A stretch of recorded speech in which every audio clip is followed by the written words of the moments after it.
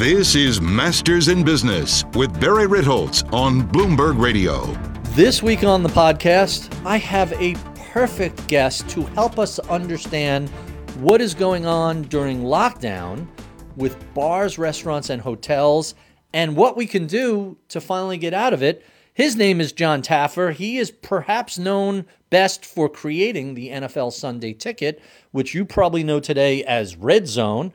He is the star and creator of Bar Rescue, a nightclub Hall of Fame inductee, just somebody who has been incredibly insightful in understanding how to make bars and restaurants work better, not only for the owners and for the employees, but for the customers as well. He really understands the industry in a way that nobody else does, and he is very concerned that we are going to have a lot of problems keeping some of these restaurants and bars open once we finally come out of the pandemic. We have done a tremendous amount of economic damage, and it is going to leave a mark. He has some ideas how to get out from behind that. So with no further ado, my conversation with Jon Taffer. This is Masters in Business with Barry Ritholtz on Bloomberg Radio. My special guest this week is Jon Taffer. He created the NFL Sunday Ticket before going on to star and create Bar Rescue. He was one of 6 inductees into the Nightclub Hall of Fame. He has created several apps for managing a bar or a nightclub, including Bar HQ. His latest show, Marriage Rescue, is out. He is the author of Raise the Bar, an action-based method for maximum customer reactions. Jon Taffer, welcome to Bloomberg. Nice to be here, Barry. So you're the perfect guy to speak to about restaurants and bars and how people are going to be able to come out of this quarantine. But before we get to that, let's talk a little bit about your background. How does a kid who grew up in Great Neck end up on the West Coast in the hospitality industry? You know, it's funny. When I went to high school, back in those days, a lot of us went west. You know, we just went to California. That's what we did. So I had taken music lessons when I was in high school. I was a drummer. I was very serious about it. Took lessons for 9 years and went to California actually to pursue a music career. And in my pursuit of the music career, I started managing a nightclub one day, the Troubadour, the very famous Troubadour in Hollywood, California, which had opened in 1957. Lenny Bruce was arrested on a Troubadour stage, Barry, for saying something I won't repeat. That's the kind of history that place had. So I got a job at the Troubadour and started managing it, and one thing led to another, and I've been in a bar and hospitality management business ever since, but I've run bars, restaurants, resort hotels. I've really worked in every facet of the hospitality industry. So how does one transition from running a bar to running a consulting business to television? You know, in the mid-'80s, tax codes changed, Barry, and it got to the point that hotels could no longer write off certain deductions. So restaurants and bars and hotels had previously been more amenities. They weren't run as profit centers. They were run really as service mechanisms to support guest room sales in a hotel. Well, when those tax codes changed, my company was very successful. This is back in the mid-'80s. And I created a company to teach the hotel industry how to make money in food and beverage, which, believe it or not, they weren't good at then. And these were all the hotel franchises around the country. I won't mention brands, but household brands, 1,200 hotels in one company, 800 in another. So we went in, and in those days, hotel restaurants, Barry, weren't exactly the greatest. Hotel bars you wouldn't even go to. So we're the company that built all the outside entrances in and tried to position them for the local market. We're also the company, when we got hired by all the hotel companies, I'm the guy who flew around America closing almost every top floor restaurant on every hotel and moving them from those things into food and beverage operations that would be successful. And we did that for many years, did hundreds of hotels, got very, very good at it, Barry. And we opened my first restaurant, which I owned myself. I opened in St. Louis in 1989. Let's go back to that top floor restaurant. You're saying there's not a lot of pedestrian traffic when you put the restaurant at the top of the hotel? Well, it becomes what I call the dreaded special occasion syndrome. You'll go there on your anniversary, Barry. You might go there on your wife's birthday, but you're not going there more often than that. And when hotels would drop restaurants on the top floors, they inherently became that special occasion syndrome, which knocked off all frequency and destroyed their potential day to day. So none of them were ever really successful, with very few exceptions. So how does one transition from being a consultant to name brand hotel chains to something like Bar Rescue? Well, Bar Rescue is interesting, Barry. In all my hotel work over the years, I became a public speaker. And I spoke at all sorts of hospitality and industry events all over the country, 30, 40 speeches a year to many companies. And many of those speeches were to brand conferences for companies like Marriott, Holiday Inn back then, Hilton. And when I would go give a keynote speech at a brand conference, one day somebody came up to me at one of those speeches and said, "John, you should be on television." So Gordon Ramsay was on TV at the time. This is about 10 years ago, 11 years ago. He had his show Kitchen Nightmares. So I sat down and I put together my own concept, Barry. It was a cross between Kitchen Nightmares and Mission Impossible. And I wanted to pick experts. Remember in Mission Impossible, they picked the experts out of the file at the beginning of every episode, and there could be different experts for different episodes. Well, that was the model I wanted to use. So I created Bar Rescue, wrote it up on a piece of paper, and it was originally called On the Rocks. And you'll like the story, Barry. So I take By the way, that's a fantastic name, On the Rocks. That's even better than Bar Rescue. That's what I thought. But so I go to Paramount. And years earlier, I had done a project for Paramount, Bubba Gump Shrimp Company, and I had worked on a restaurant concept, so I knew the president of Paramount. So I take my write-up On the Rocks to my friend at Paramount. He reads it, and I won't repeat his language, Barry, but he said to me, "John, you will never blanking be on television. You're too old. You're not good-looking enough. It'll never happen."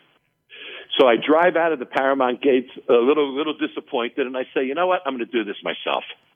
So I shot my own sizzle reel, which is sort of a 3-minute version of the show, sent that sizzle reel to 4 different production companies in Hollywood. Unbelievably, I got 4 offers from 4. And one of them was at the television convention in France. They called me from France and said, "Don't side with anyone till we come back." So now I have deals on the table. So I look at the 4 production companies, and I didn't follow anyone's advice. Everybody told me to take the money, pick companies that gave me the largest offer. I didn't.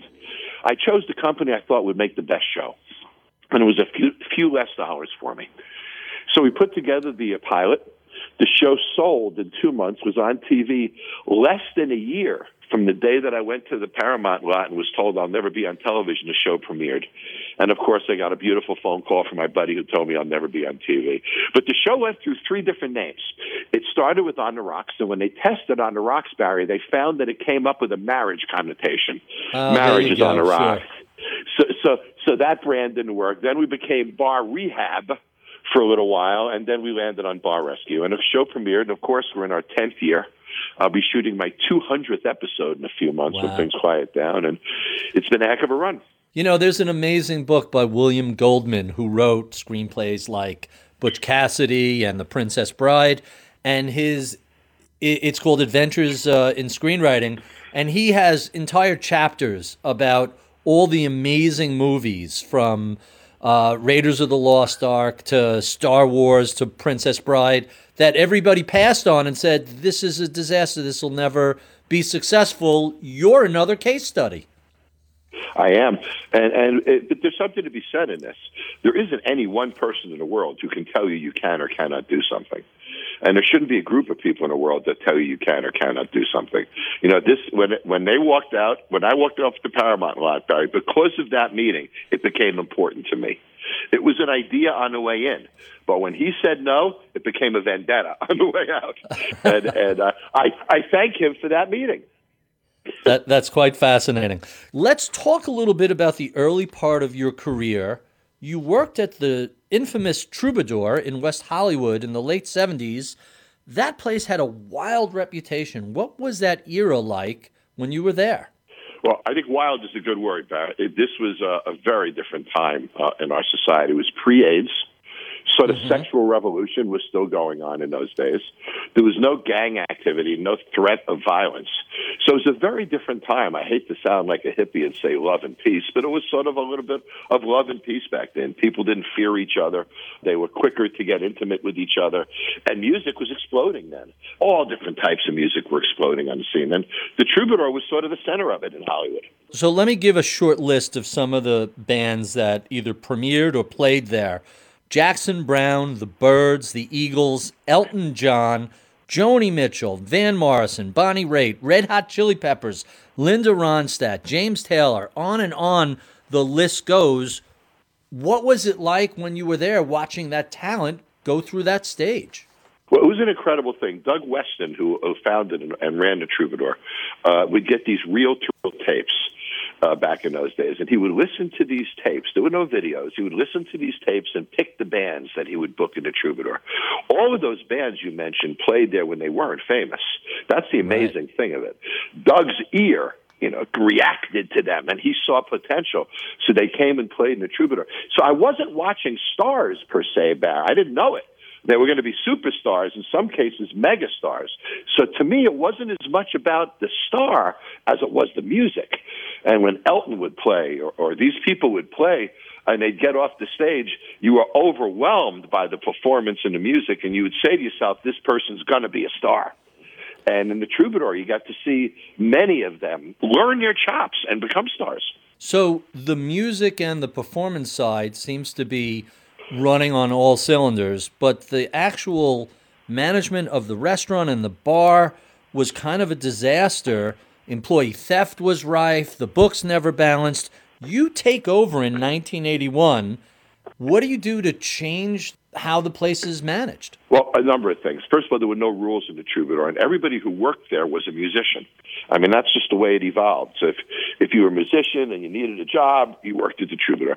People would take a side of beef, throw it in the back of their car, and take it home, Barry.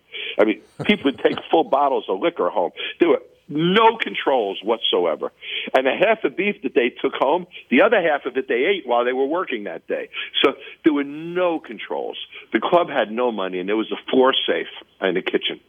And at the end of the night, we put the few $100s we made in the floor safe. And in the morning, I had to come in as the manager, empty the floor safe, and use that money to buy liquor that morning because we were on COD. We had no accounts anywhere. Wow. And in those days, the owner used to engage in recreational activities, and he would go in there at 4 in the morning and take the money out of the safe. So I would come in at 8:30 in the morning, hoping that money was there so I could pay for liquor delivery, and it wasn't there. So it was a real battle running the Troubadour. It turned into a system where I took the money home with me every night and then came back in the morning with it so I could buy liquor and such. But here's a funny story. When I took over the Troubadour, we had about 2 inches of water in the kitchen, a flood. And the Troubadour did not have the money to fix it. It was struggling at the time. So we put together the Troubadour's 25th anniversary event for a month.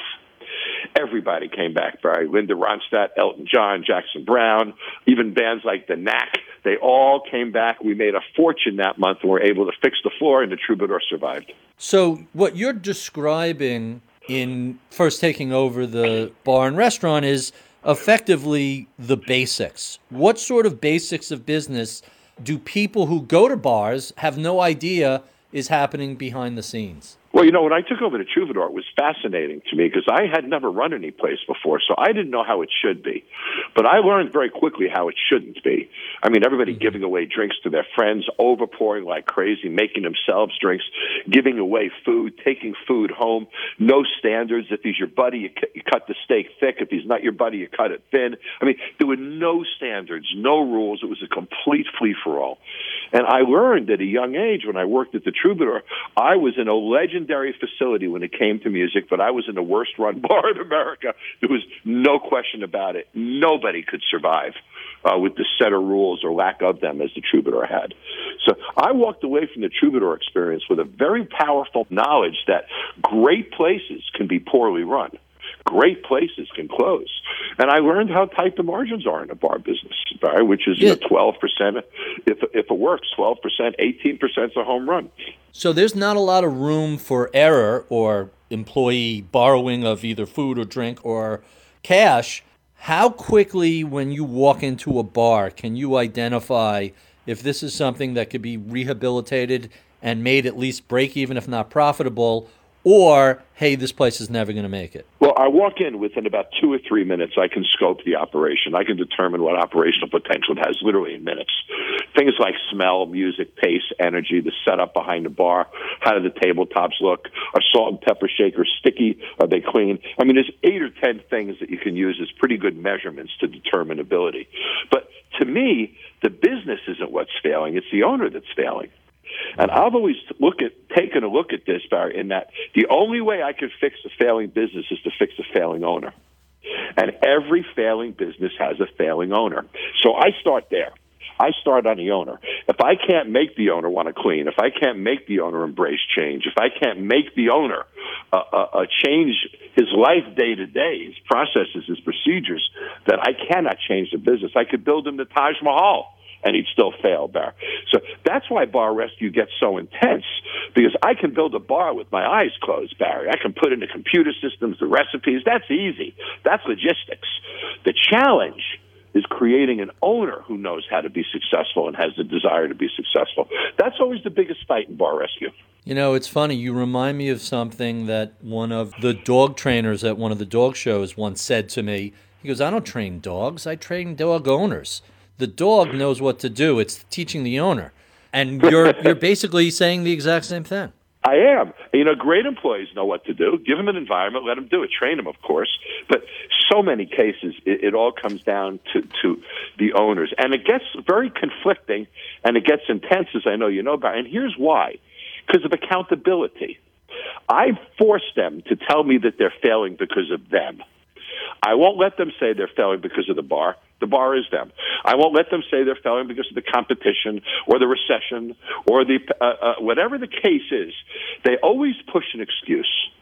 And my second book, which was a New York Times bestseller, Don't BS Yourself, Cut the Excuses That Are Holding You Back, identifies to me the single denominator of failure in business is an excuse in almost every case.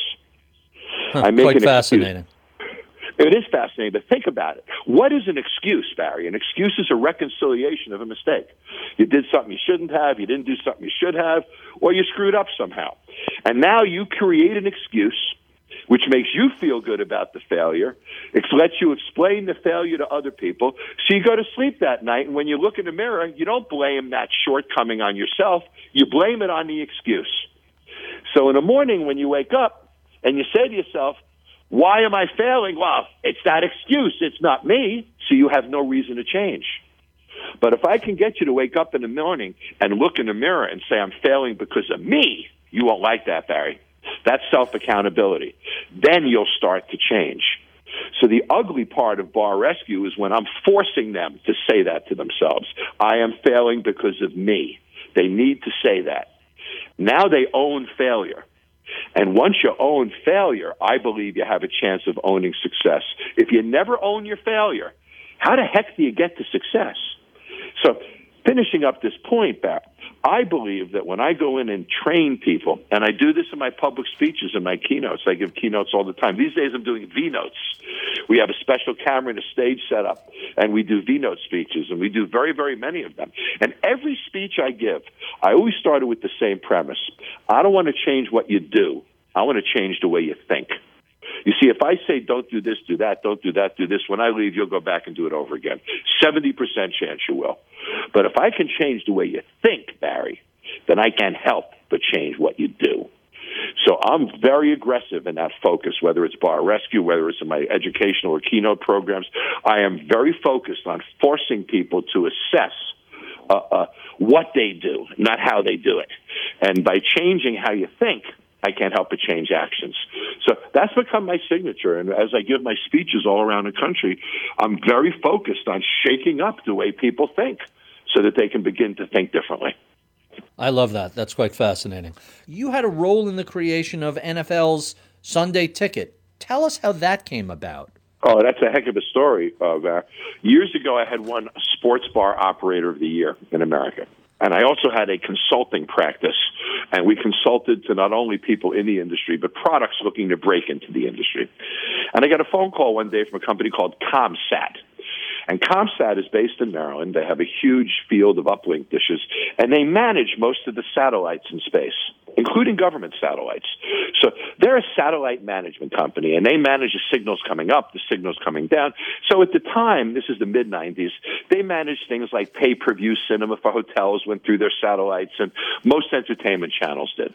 They came to me and said, John, we would like your company to do a feasibility study on out-of-market sports programming.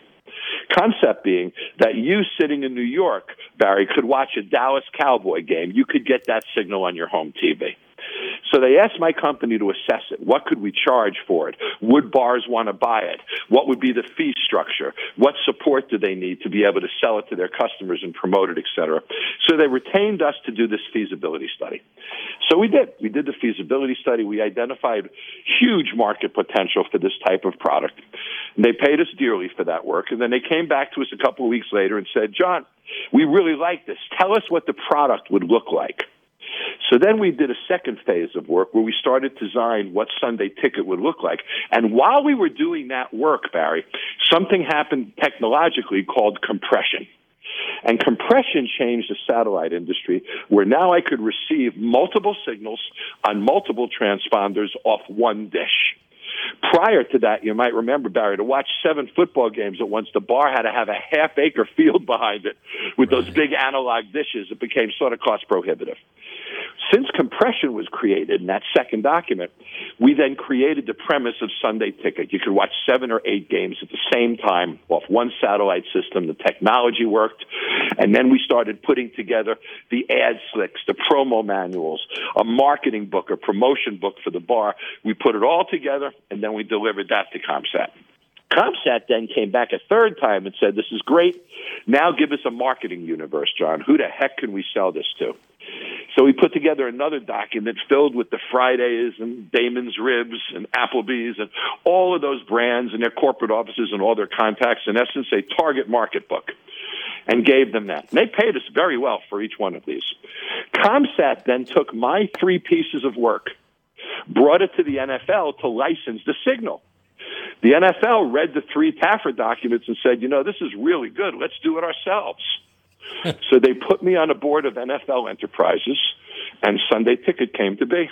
Wow, that's quite astonishing. And I imagine that that was as wildly successful as it sounds the way you make it. To this day, you still have an option of doing that, don't you? Well, you know, when Sunday Ticket launched, it was originally only in commercial licenses. You couldn't get it at home for the first 2 years. So it became, if you wanted to watch that Dallas game in New York, you had to go to a bar to do it. You couldn't watch it at home. Of course, years later, Sunday Ticket evolved into a residential product, too. And now there's NFL Red and different variations of it. Right. But when we did it, which was about 26 years ago, it's still the model by which all sports leagues do their programming. Wow, 26 years ago, that's a long time. So how does that then get parlayed into Bar Rescue? Well, it really didn't. So I'm back to my Paramount story. So I leave Paramount. They put together my sizzle reel. And I go to Paramount, of course, I told you, and I'm told I'll never be on television, so I didn't accept that. I wrote it up, sent it to 4 production companies, and the 4 production companies sent me 4 offers. I couldn't believe it. And these guys all knew your background with the NFL. They saw the past success, obviously. Not really, honestly. All they did was look at me on TV. Honestly, that's all they did. These are television stations. Sure, they cared about my background a little bit, but, you know, I learned on television that, you know, a lot of television chefs can't cook a dinner. They can cook one place for TV, but they can't run a kitchen. So there's a big difference, particularly in a hospitality space, between TV hospitality people and operations hospitality people. Huge difference. And I've learned that in Bar Rescue. So they didn't much care as long as I could create a good TV show. They knew I had a background in it, so they knew I was a, quote, expert. But they didn't put much effort into learning my background in the hospitality business. They were more interested in what I could do on camera. So we created a sizzle reel, and the network picked it up in 4 days. The show launched. You'll get a kick out of this. First season was 10 episodes. Second season was 10. Third season was 40 episodes. Wow. Fifth season was 50 episodes in 1 year. And it takes a week to make one, so you can imagine the amount of work that year. But, you know, Bar Rescue is successful, I think, for one main reason, and one reason alone. It's real. I never met these people before. I get a 60-second briefing before the show starts, Barry. That's it. I've never been in a bar before. So bar rescue lasts because people know real, they know fake, and I don't know anything about these people at the bar. When I find out, the audience finds out at the same time. So I've worked very, very hard to keep the show authentic. Sometimes I'm at odds with the network to do so because, in the television business, they want to know what they're getting before they write a check. Right. In bar rescue, you're not going to know what you're getting till after you write the check. It just doesn't work that way in my show. You have to trust me. So it took some time. Now, of course, we have the level of trust with the network. We never have network executives on show. The network really has very little to do with what we produce. We do it all ourselves, deliver the show to the network, and we operate very autonomously of the network, which enhances the reality of the show. Let's talk a little bit about what's going on with shelter in place and working from home and lockdowns. The bar and restaurant industry has been pretty decimated by this. I spoke to Pat LaFreda, a meat purveyor in New York City, who said about half of his restaurants are just shut totally. And of those that are open, that are doing curbside service, takeout to go, they're running about a third of what they traditionally run. What is the world of bars and restaurants going to look like coming out of this quarantine? Well, I think decimated is the right word, Barry, and obviously I'm heartbroken over this. And many restaurants are running at closer to 90% off, 10% of what they did. Wow. And many, of course, haven't opened yet. And making a couple of points. I'm very concerned about the difference between sustaining and opening. And right. We've gotten government stimulus dollars. We're all spending our money sustaining ourselves when we have no revenue potential. And I'm terrified we're not going to make it and have the resources to open properly when we do have potential. That's what's horrifying me about the industry. And every week, more go down that don't reopen again. Because what we're doing, we're causing them to bleed to death slowly. Now, I'm not saying every restaurant, but I think in many cases, I wouldn't open now. I would stay closed. I would retain my resources for a real opening. I would open in a few weeks when people are more comfortable. I'd open with a bang, with a little marketing. I wouldn't just open quietly with everyone else. And I'm just very concerned. And in our government stimulus package, Barry, they gave us money for payroll, rent, and utilities. But there's no inventory allocation. Now, when these restaurants really open to 100% capacity down the road, 3, 4, whatever months from now, keep in mind they've been running at a deficit, so they don't have resources. Now they have to fill their refrigerator. Really fill it, because everything is bad. They even have to change their beer kegs, because those are bad, Barry. So now they need the resources to create a completely new inventory to open properly. They don't have those resources, which means they don't order from the food distributor, the manufacturer doesn't make it, and the farmer doesn't grow it. So if we don't get Americans' restaurants to refill their refrigerators, we're going to have an impact right down the whole supply chain. That scares the heck out of me. Yeah, they really need a new line of credit so they could ramp up. Correct. We need some type of an inventory credit so that we can spend dollars on product, and it should be structured the same. If the money's spent on product, it's not repayable. If it's not, it is. But we must get these refrigerators full again so the restaurants can get to real capacity levels as far as having the products to sell. The other thing that terrifies me, Barry, is the separation between bars and restaurants. The industry doesn't separate them. We talk about them in one glove, and they're not. Bars, for example, if you look at the regulations around restaurant openings, you're not allowed to walk up to the bar. You're not allowed to sit at the bar. There's no standing room allowed. You have to be sitting at a table. So by effect, the regulations to open a restaurant has closed the bar. Now, you can order a drink at your table, but the bar itself is closed for walk-up or sit-down customers. Now, that, to me, I get it. But the bar, in fact, is being clustered. Oh, the restaurant is open. It's at 30%. No, the bar is at 0. We must remember that. So all of these bars across the country, particularly ones that don't have food, people can't walk up to their bars, can't sit at their bars. They can't have standing rooms. Barry, that's almost every small neighborhood bar in America. So the bar industry is far more challenged than the restaurant industry is. And I'm very concerned we're going to lose about 40% of them. Wow, that's a giant number. My understanding of profitability at restaurants is that the bar plays an enormous part in that. If we reopen restaurants and the bar portion of a restaurant remains closed, does that mean we're dooming these restaurants to not be profitable for the foreseeable future? Well, yes, that's in many cases. Now, the numbers that you're talking about is product cost. Food costs in a restaurant can run 30%. Beverage costs can run 20%. So you're making considerably more dollars per revenue dollar off of liquor. You also can sell liquor without the burden of a kitchen staff. So your labor cost connected to liquor and to drinks is a little lower as well. So yes, when you take the beverage sales out of a casual dining operation, let's say where it's 30% beverage sales, now it's 100% food sales, lower profit item, and it's only a 30% potential. There's no way it can make money. It's barely sustaining itself. And when it runs out of the resources to sustain itself, Barry, how does it reopen when the pandemic's over? So here's one of the questions that I keep hearing from economists. They are saying it's not so much that we're forced into lockdown that's preventing us from going out and about to these places, that a lot of people on their own are afraid to go to restaurants and afraid to go to bars or concerts or shows or whatever.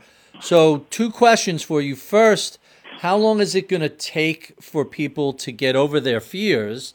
And second, can restaurants and bars wait that long? Are we basically going to be stuck in a slow circle the drain situation? I'm worried about the latter. But if I can, I made this pretty simple. All right, let's cut it up in thirds. I believe a third of the population, the younger third, the invincible third, they're going to go out right away. They're going to go out. They're going to party. We've seen a bunch of them out the past weekend or two in states that are allowing it. The second third, I call the reserve third. They want to watch and see for a couple of weeks. What's happening? You know, was there any spike in illnesses? Do the restaurants look safe? Are people wearing masks? Okay. If it looks good and feels good, that second third will start to come out in a few weeks.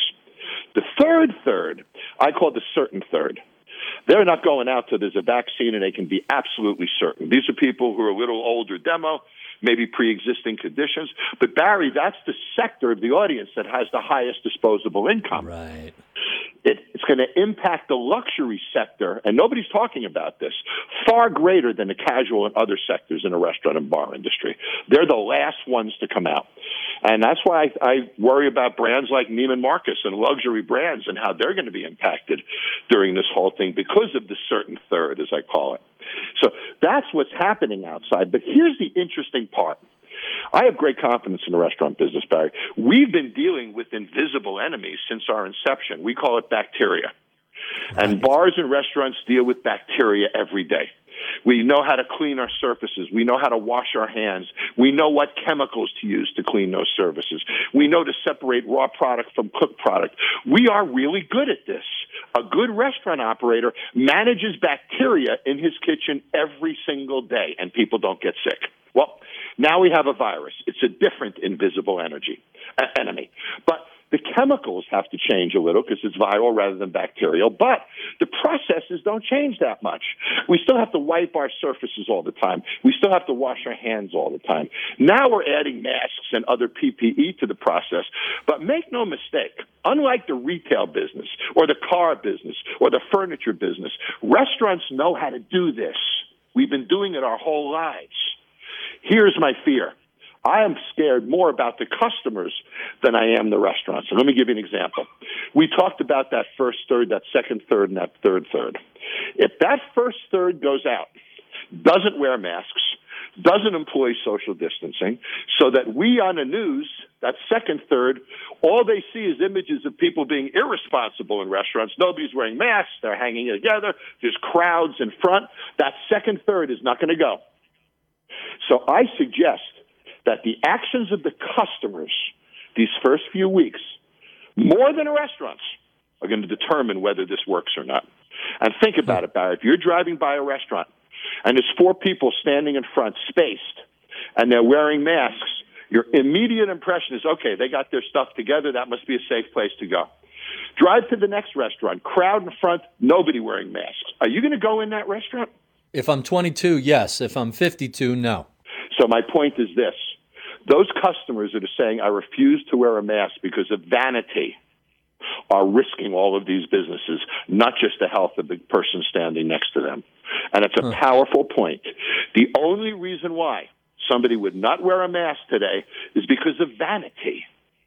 And that makes no sense. Vanity shouldn't come before safety. Vanity shouldn't come before the safety of the person next to you. Vanity shouldn't come before destroying a local business. So I'm trying to communicate to people that if we don't behave in these ways, we're going to lose more of these businesses. People are not going to come.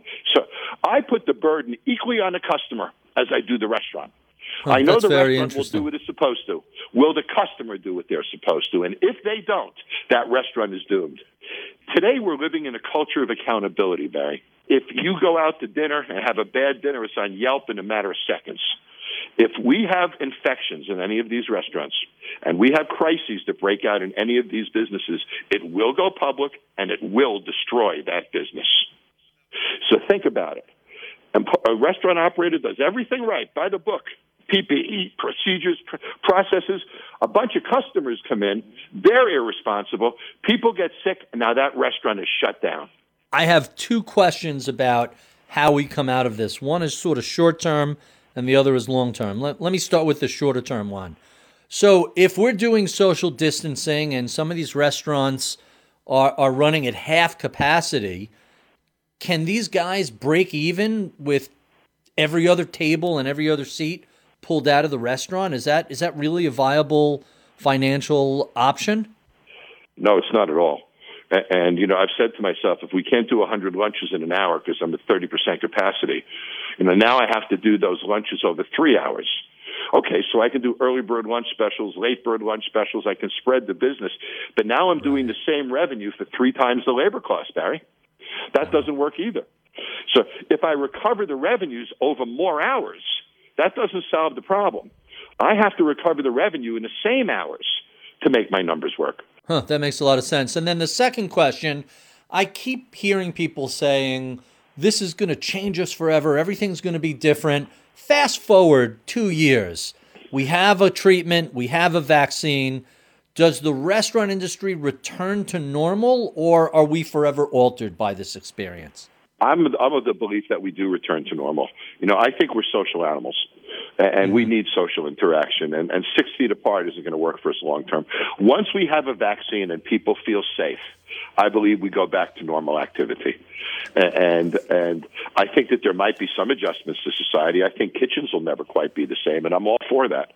I'm opening a restaurant in Atlanta in July called Taffer's Tavern. We've created the kitchen of the future. It's all robotic cooking. There's no human touching of food as it goes through the cooking line process.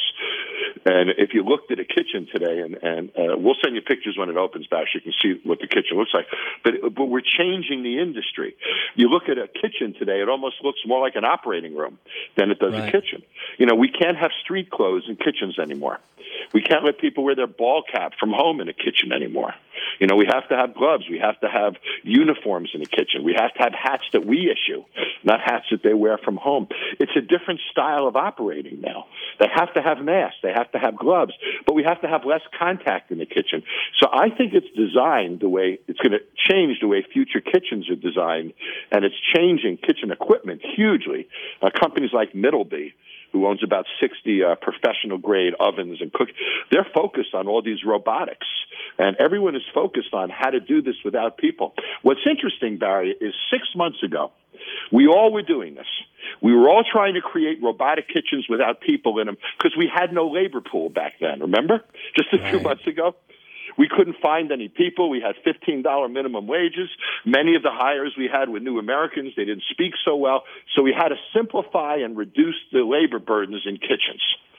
So it's interesting. When I started that process 2 years ago, because we had so much labor in we didn't have labor in the marketplace, I wound up with a kitchen that's perfect for post-COVID-19.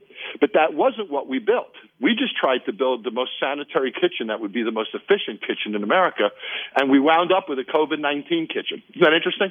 That's absolutely fascinating. So I know I only have you for a couple of more minutes. Let's jump to our speed round, where we're going to find out a little bit about you personally, and let's begin with the question that's on everybody's mind.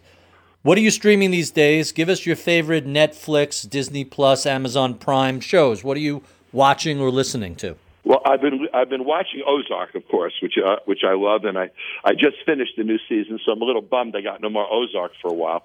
There's another show on Netflix called Stranger, which is a British show that I've been watching, which is really great. It's a mystery show, and then of course on Disney, I must confess I'm a classics guy. I've watched a little Star Wars, but I must confess I watched Beauty and the Beast the other day. I couldn't resist. Yeah, nothing like a little cheerful escapism to forget the mess we're dealing with. A cartoon works pretty well in the middle of a It really does. Tell us, by the way, the cartoon I'm watching on Disney Plus is, after I went through The Mandalorian, is a Star Wars series called Rebels. And it's surprisingly good plot lines for an animated series. Tell us about your early mentors. Who helped guide your career and turn you into the television powerhouse you are? Well, it's interesting. I didn't really have any television idols per se. Gordon Ramsay, of course, was out before me, sort of created the genre. So watching Gordon, of course, the way he works and has impacted me.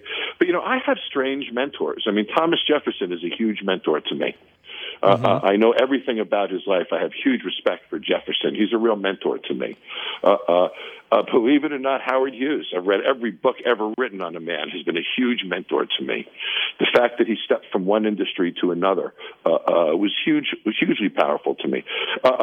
More locally, there are people. A gentleman by the name of Stillman, who created Fridays, was a mentor to me. He redefined the whole dining segment. But I tend to be more motivated by global figures more than smaller industry figures. And of course, the greatest motivator of all to me was my grandfather, who taught me that the only way you can become a millionaire in life is to be the smartest guy in the room. And the other thing he taught me was, John, if you don't have a big checkbook, you better have a big idea book. And those are the things he taught me when I was young, but he was probably my biggest mentor. Speaking of books, what are you reading? What are some of your favorites? What's keeping you occupied these days? Well, I've been looking at a number of books. It's interesting. I just read one of mine again the other day. Don't BS yourself. But there's a book that I love that I've been telling friends to read that I read years ago, and I pulled it out again. It's called E-Myth Revisited. And it's a book about the entrepreneurial myth. And it's a short book. It's a quick read. And it really makes us think about ourselves, whether we truly are entrepreneurs, business people, administrators. It cuts us into categories of business through personality and helps us to understand ourselves. It's a fun book. It's called E-Myth Revisited. It's written by Michael Gerber. I will definitely check that out. Tell us the sort of advice you would give to a recent college grad who is thinking about going into either the hospitality business or the television industry. Well, both industries are at somewhat of a metamorphosis, if you will, or a fork in the road. The hospitality industry is not going to go away. We need hotels, we need restaurants, we need bars. It's an important part of our society. But those who go into that business today are going to be the instruments of change. Great marketers are going to bubble to the top, Barry. Great promoters are going to create revenue. Great operators are going to find new systems. So I personally see this as a time of rebirth. It's almost like when there's a forest fire and those new sprouts pop out of the ground. Right. Certain ones grow quicker than others. I really believe that. I believe there's going to be an exciting time as soon as that vaccine comes out in the industry. So I'm telling to people that want to go into this space, don't hold yourself back. Think of the greatness. Think of the amazingly powerful ideas and programs that are going to redefine and relaunch the industry. So I would not divert into a different way. I would remember for every person who's graduating this year that great marketers are going to market really well. Great promoters, great operators, be one of those. If there's anything that this pandemic has taught us, it's mediocre is not going to work coming out of this. We need energy to come out of this. We need ideas to come out of this. We need those young minds, those young ideas that understand social media so well, grew up living these things. They're going to be the biggest contributors to this change, I believe. I love that suggestion. I think you're dead on. And our final question, what do you know about the world of hospitality today you wish you knew back in the late 70s when you were first getting started at the Troubadour? Well, I think the world of hospitality today is we didn't appreciate loyalty like we did today. We didn't have loyalty programs and frequency cards and all of those things. We used to look at guests as transactions. We didn't look at them as relationships. It was only in the later years of the industry that we all started to understand the power of frequency and building guest relationships. And that's when all the software programs created and the tracking programs and the frequency programs. The one thing that I didn't know when I started in this business, and I learned my financials, I learned my operations, I never learned what really marketing was till much later years. Marketing is only three things, Barry. And in the hospitality industry, I didn't know it when I was younger. I don't think they did. Marketing is new customer programs, frequency programs, and spend programs. That's all we got, Barry. I got to get you to come the first time. I got to get you to come more often. And I got to get you to spend more while you're there. That's all we got. Most hospitality operators don't cut marketing into those three things. They just spend the money generically. And if ever, post-pandemic, we need to isolate our dollars into new customer programs, frequency programs, and spend programs, now is the time to do that. But I didn't know any of that. I was just spending money and trying to fill buildings.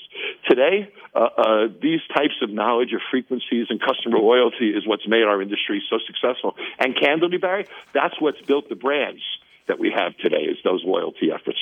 John, let me throw one more question at you because you kind of tickled something in my memory. If you are a customer today and you want to help keep your local restaurant and business, even though we're under lockdown, what could an individual do to help out that restaurant? Well, a number of things. One, gift cards are a great way to do it. There's a website anybody can go to. It's called shift4cares.com, SHIFT4, the number cares.com. If you go to that website, you can buy a gift card for any restaurant in your local town, and they pay them 5% more than the value of the gift card. So if you're going to buy a gift card, go to shift4cares.com, get them the extra 5%. I think that's very, very important. I think calling restaurants and trying to do some catering programs, if you're having any kind of family over, if you can order dinner for fours, I think that's very, very important. I think bars should start selling deconstructed cocktails. You know, some of us have tequila, vodka, rum, and stuff at home. Sell me the cocktail without the booze. The government can't regulate that. They can only regulate it when there's booze in it. I'll put the booze in at home.